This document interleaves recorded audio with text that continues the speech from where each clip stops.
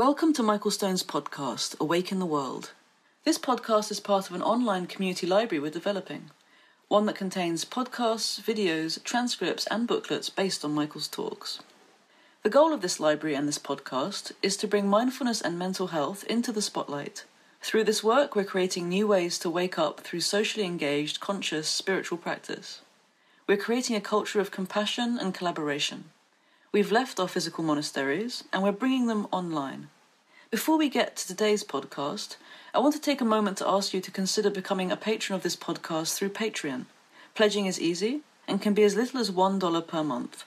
Just go to patreon.com/Michael Stone and click on the big orange button on the top right of the page. Thank you for listening.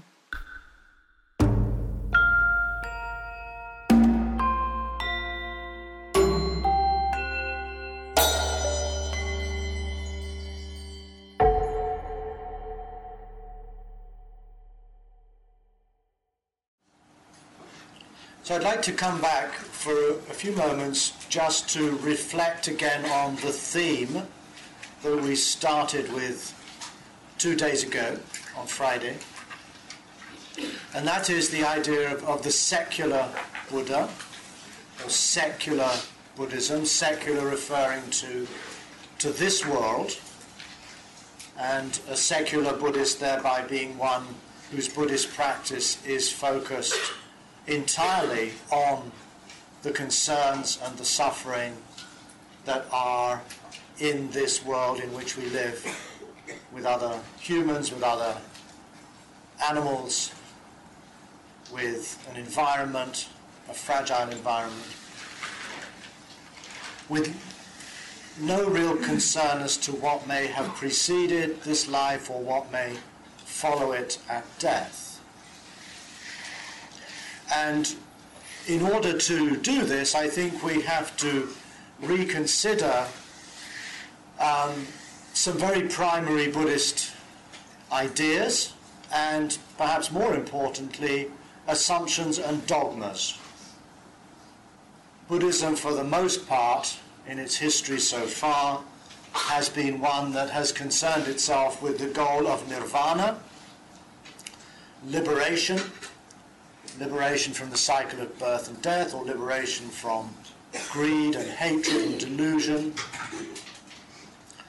But what I think is fairly indisputable is that the third noble truth, the cessation of suffering, as it's usually called, has been seen as the goal.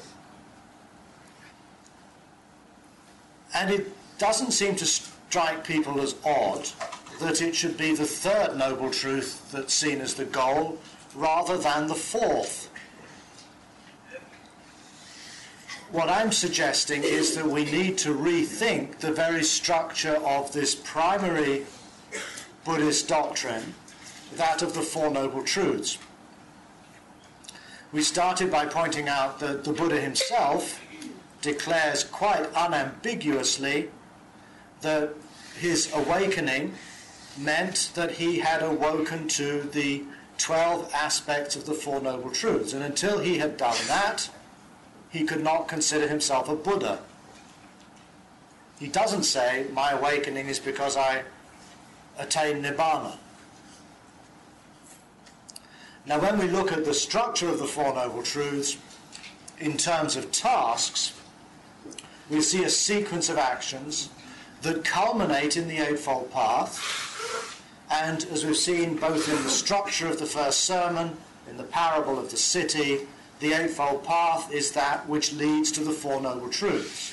The fourth of which is the Eightfold Path, which leads to the Four Noble Truths. And that, I think, is a framework in which we can see a primarily secular intent. In other words, the Four Noble Truths are a template for the creation of another kind of culture, or as the Buddha put it, for the construction of another kind of city, metaphorically. Now, some of us, particularly in the light of the reflections I offered yesterday afternoon on fully knowing dukkha, might think that this is a rather grim affair, since this is where one begins. But I think we need to qualify that with, again, a passage that comes from the fifth book of the Samyutta Nikaya, where the Buddha says, I do not say that the breakthrough to the Four Noble Truths is accompanied by suffering or displeasure. It is accompanied only by happiness and joy. This, I think, points to the fact that although we begin our practice with the fully knowing, as he puts it, of dukkha, this is only the starting point. This is what allows us to, as it were, get real, achieve a degree of honesty and depth in our lives, in which we embrace wholeheartedly the human condition, which, unavoidably, is one in which we are born, in which we age, in which we die. Now, what we normally do not do is precisely this. We spend a lot of our life evading that primary awareness.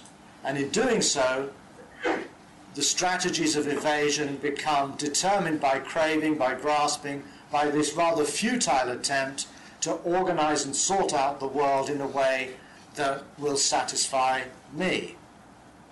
And this is a futile endeavor because of the inherent impermanence of things, the conditionality of things, the unpredictability of things, the conflicting desires of different people.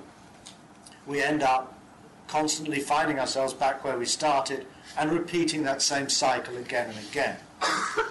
So the Four Truths are basically a strategy that explains how we can move out of that vicious cycle of grasping.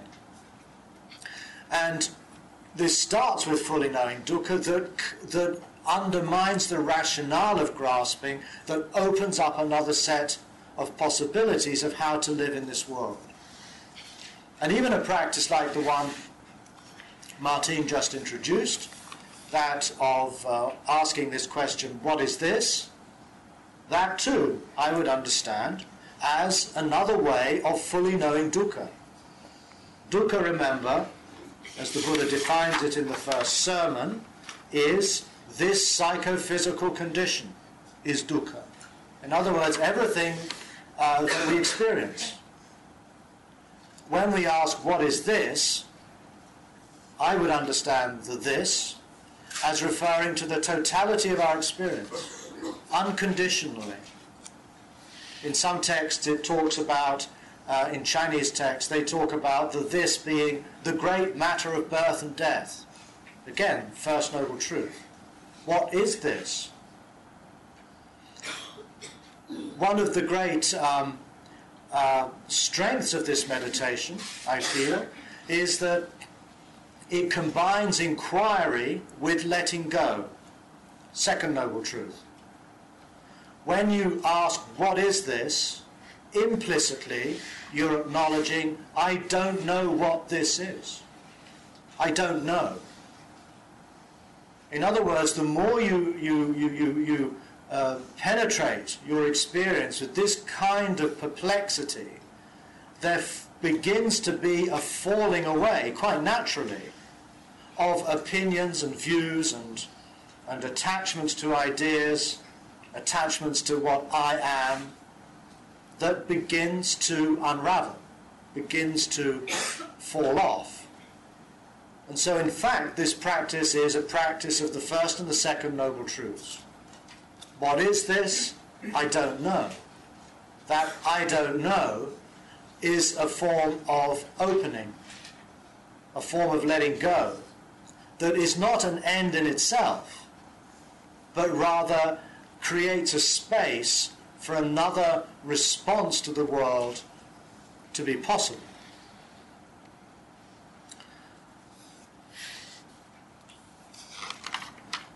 Now what I want to look at today is how this process culminates in the fourth Noble Truth, which is that of creating or cultivating an eightfold path.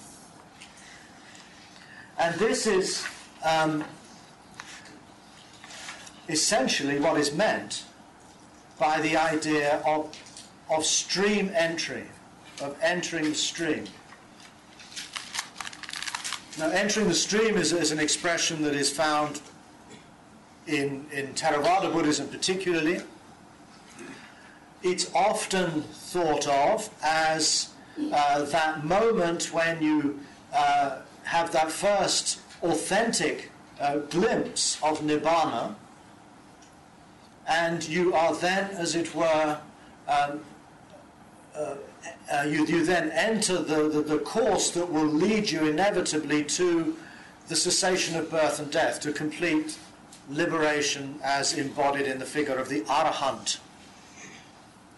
But again, this is a view that is premised on the third noble truth, the cessation of craving, or it is usually said the cessation of suffering, as the end of the path. But if we look at, again, what the Buddha himself has to say, which I think bears some importance in this matter, we get a rather different picture. This is from the 5th book of the Samyutta Nikaya. The Buddha is speaking. He's speaking to his disciple Sariputta, and he says, Sariputta, this is said, the stream. What now, Sariputta, is the stream? And Sariputta answers, this noble eightfold path, venerable sir, is the stream. That is appropriate vision, thinking, speaking, acting, working, trying, recollecting, concentrating. Sariputta, the Buddha then asks, this is said, a stream entrant. What now, Sariputta, is a stream entrant? And Sariputta says, one who possesses this noble eightfold path, venerable sir, is called a stream entrant. Now here we quite clearly have an emphasis not on Nibbana or on some sort of liberation, but in fact on the possession of the Eightfold Path. Now what does it mean to possess the Eightfold Path? Unfortunately I haven't checked this with the Pali, so I don't quite know exactly what word is being used for possess. But what it means, I think, is that the Eightfold Path becomes one's own. In other words, this path is not just something that you have some vague idea about, or you have some sense of following a certain moral code, doing certain practices, thereby doing a kind of a Buddhist thing, and you loosely call that the Eightfold Path. But rather, you actually have made that way of life your own. It's now something that is integrated into the very fabric of your life, and that means in all aspects. It doesn't mean that you've become a kind of a spiritual expert in meditation or something, but rather in what you see, hear, and say, and think, and do, and your work. It's all somehow part of an integral whole that is emerging out of this deep conviction that you do not need to live your life according to the promptings of your attachments and your fears and your hatreds. In other words, you are unconditioned by such things. And that is the third noble truth. The falling away, those moments in which those patterns of behavior, those habits have periodically stopped, or else, even if they haven't stopped, you can see them for what they are and you're no longer beholden to them in your life. Then you enter the Eightfold Path. So in these sorts of passages confirm the idea that it's the Eightfold Path that is the goal. It's also, I think, worth pointing out that the very first thing the Buddha is said to have taught after his awakening, and that's, in other words, the very first statement in the very first sermon, the Buddha says, I have awoken to a middle way, the Eightfold Path. And the very last thing he teaches to his final student, a man called Subhadda, who comes to the Buddha when the Buddha is lying on his deathbed at Kusinara. And Subhadda asks Ananda, the attendant, I'd very much like to have a word with this Buddha. And Ananda says, no, he's not fit to take any more questions. The Buddha overhears this request and says, no, it's okay, Ananda, send him to me. So Subhadda comes and presumably kneels down beside the supine Buddha, who's only got a day or two to live, and asks for instruction. And he poses him this question. He says, how am I to know when so many people claim to be speaking about what you teach?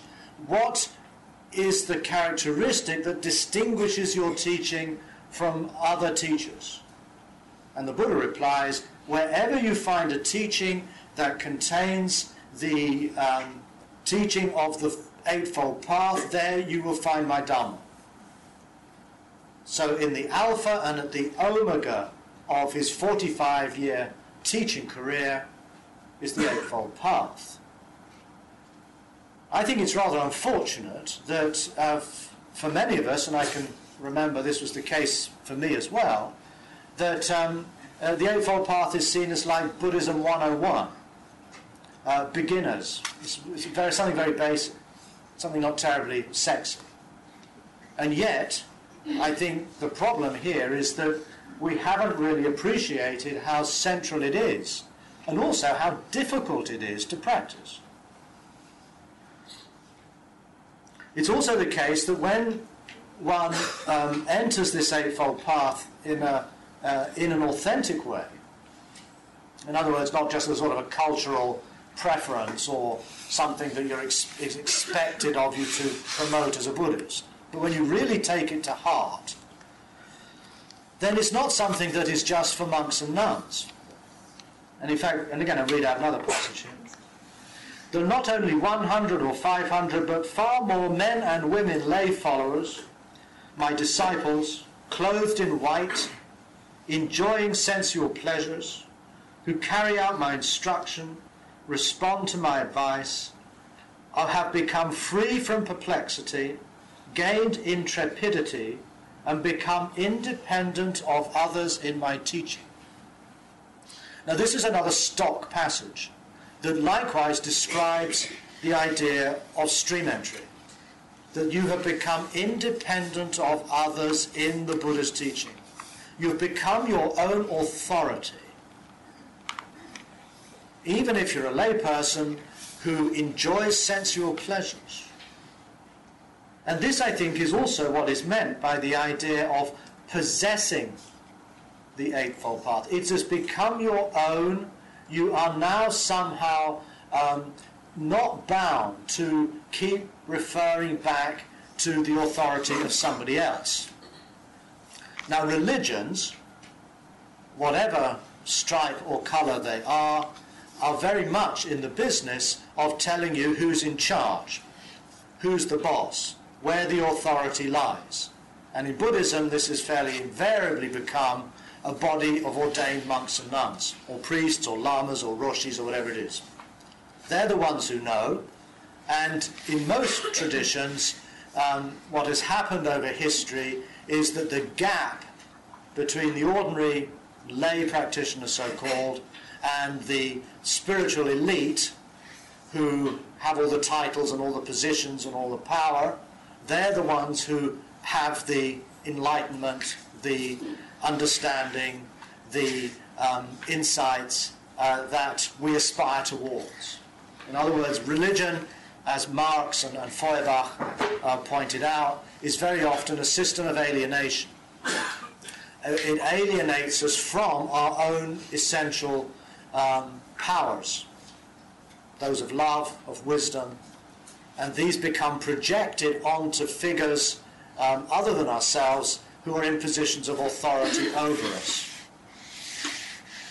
In the Christian tradition, I think this is very clearly illustrated at the moment of the Reformation, where Luther and Zwingli and Calvin and these guys suddenly make a break and they say, no, we do not need the intermediary of ecclesiastical powers to have a relationship with God. This is very much the Protestant Reformation. And remember, Protestant, whatever connotations that word might have for us today, starts with the idea of protest. We normally don't associate Protestant with protest, but that's what the word is actually saying. Protestants, protesters. And I feel that there are moments likewise in the history of Buddhism where similar protests have broken out. The formation of the Chan or Zen tradition in China, I think, is a very good example of that. To some extent, the formation of the Vajrayana tradition by the Mahasiddhas in India, possibly even more recently in Thailand and Burma with the forest tradition breaking away from the more city-based clerics. And we might see it in India today with the movement of the Dalits, the former untouchables who are now converting to Buddhism, not because they want to become enlightened or attain nirvana or whatever, but because they want social justice. And Buddhism has become for them a socio-political identity, and it is a movement of protest.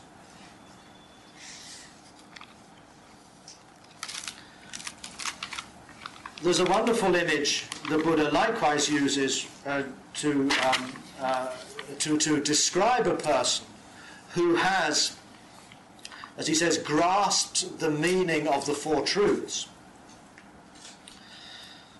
First of all, he says that a person who has not grasped the meaning of the Four Truths is like a tuft of cotton wool or kapok, which is blown hither and thither by the wind. And such a person, as soon as a teacher or guru comes into town, is likely to look up into the face of that person and say, oh, this worthy one is surely one who knows, who truly sees. Yet one who has understood the Four Truths, the Buddha says, is compared to a stone column 16 feet high, half of which is sunk in the ground, and half of which stands above it. For no matter how hard the winds blow, such a person does not shake, quake, or tremble, and has no inclination to go seeking wisdom at the feet of every passing guru. This is a very powerful image. I only came across it fairly recently. It's again tucked away on page 1322 or something of the Samyutta Nikaya. But here we have a very, very concrete metaphor. A stone column, 16 feet, or he might say cubits in the original, 16 feet high, half of which is buried in the ground, half of which is above the ground. Now, why 16, and why divide it into two? The text does not elaborate on this, but it seems fairly obvious to me that we're talking again about the Eightfold Path. And what I think is particularly telling about this image is that half of this column is out of sight. Half of this column is embedded in the soil. And that's what gives it its stability. Now, I think in a modern culture like ours, we'd probably could give that a psychological interpretation. Namely, half of our practice is actually going on beneath the threshold of consciousness, in what we might call the unconscious, in those areas of our brain that are not accessible to our daily wakeful consciousness, but are still nonetheless processing information, somehow working away at these and integrating these ideas. in a subliminal manner. And I think for many of us who do, say, daily meditation practice, we might begin to find, especially over time, that even if we have what we might call a lousy meditation, you know, we sit for 30 minutes in the morning before going to work, and our mind is like a kind of a headless chicken running around all over the place. We feel irritated, restless, sleepy, and we think, why bother? I think it's well worth bothering. The very fact of sitting, the very fact of somehow expressing a physical commitment to a particular way of life, I feel has effects even if those effects are not registered in our conscious experience of that moment. That a lot of this practice, I feel, is going on in a sort of subterranean way. And that gives us a kind of groundedness, in a sense.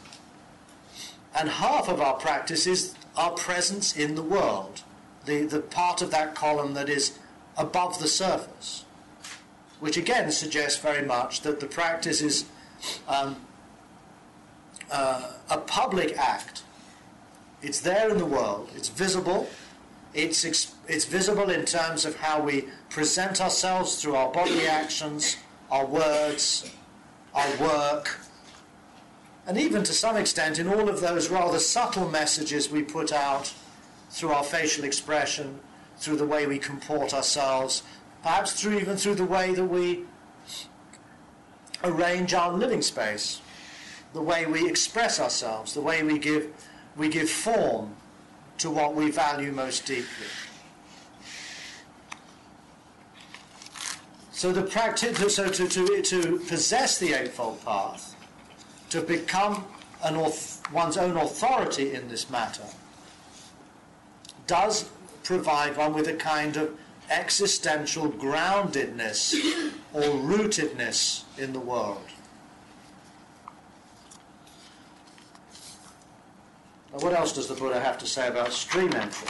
Well, there's this one passage called the Sutta Patisamyutta, the connected discourses on stream entry, and the main thrust, the passage that's repeated the most often as a definition of stream entry, is the following. Bhikkhus, a noble disciple who possesses 4 things is a stream enterer. What 4? Here, monks, a noble disciple possesses confirmed confidence in the Buddha, possesses confirmed confidence in the Dhamma, possesses confirmed confidence in the Sangha, and possesses the virtues that are dear to the noble ones. That is a stream entry. Now, again, when I read that, I got a bit of a shock. This surely is the taking of refuge, which is even more Buddhism 101. Normally, taking of refuge is seen as a sort of public ritual that one undergoes in order to be accepted into the Buddhist club. It is often just that, it can be very heartfelt. I suspect it is. But the point is that it's not seen as equivalent to stream entry. And you hear the Buddha, again and again, is saying that it is. So what's going on? Again, I think we have to rethink what we mean by this primary commitment called taking refuge in the Buddha, in the Dhamma, and the Sangha. What does that really mean? I remember my Tibetan teacher, Geshe Rabten, once said something once that really stuck in my mind. He said, whenever you practice mindfulness or meditation, you are taking refuge. The taking refuge in the Dhamma is not repeating a formulaic statement once in a while, but is actually to practice it, to do it. When we're sitting here in meditation in the morning, if we're giving ourselves wholeheartedly to that practice of what is this, or the practice of paying attention to the breath and developing mindfulness or concentration, we are taking refuge in the Dhamma. Literally. We are putting our trust into that particular practice, that particular exercise. And in doing so, we are also taking refuge in the Buddha. We are putting our trust in the fact that, yes, this is a worthwhile thing. It can lead us to being more awake. Maybe ultimately becoming as awakened as the Buddha himself. And we're also taking refuge in the Sangha. We are putting our trust in the community of teachers, the community of friends, community of all of those who are committed to a similar set of values. Sangha for the Buddha, very clearly here, and he defines it, does not mean religious professionals, the monks and the nuns, or the priests, the authorities. Sangha refers to anybody who has entered the Eightfold Path, truly, who's authentically integrated that path in such a way that it has become part of their life. Such a person is a member of the Sangha. Such a person is a person in whom one has confirmed confidence, as the Buddha puts it. So I think we need to rethink a lot of these ideas and to recognize that the taking of refuge is actually a very core, a very central part of the practice itself, of the whole way of life.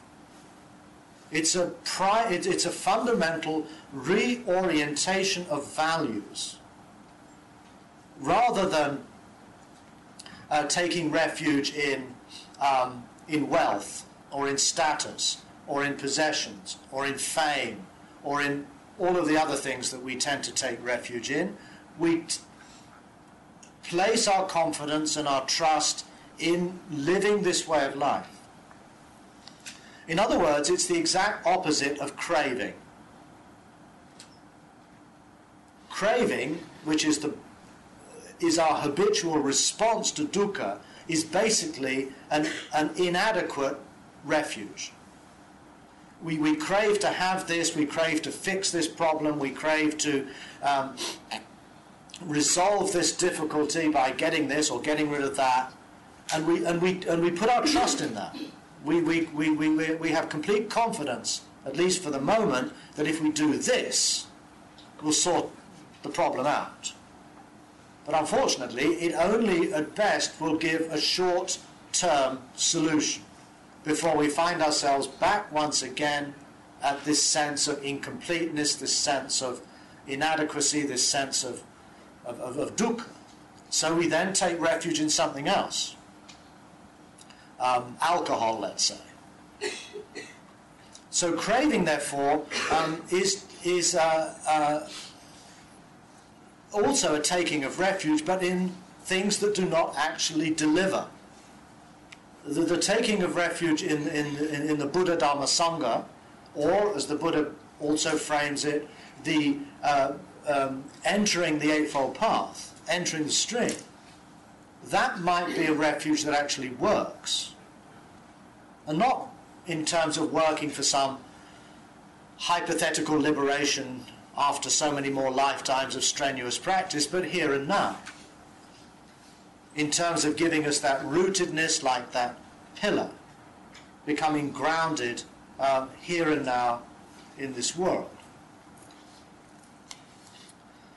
There is, of course, for many of us, a definition of stream entry that I haven't mentioned, and some of you might be wondering, why hasn't he mentioned that? And that is that when one enters the stream, that one loses three fetters.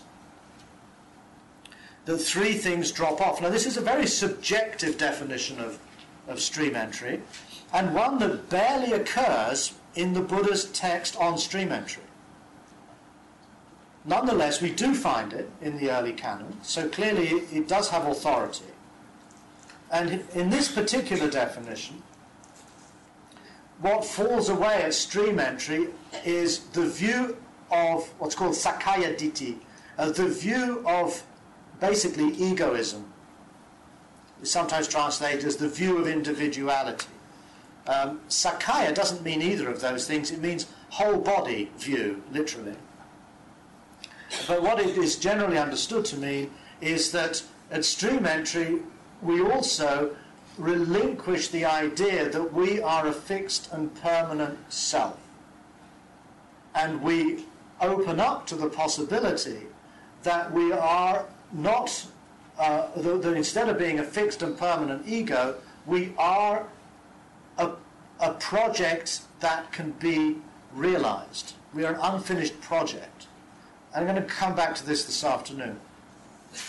But the Buddha's understanding of not self is not actually a denial of self, as I've said a few times, but actually freeing us from the idea that we are the body, that we are the mind, that we are the thoughts, or that we're something existing separately from them.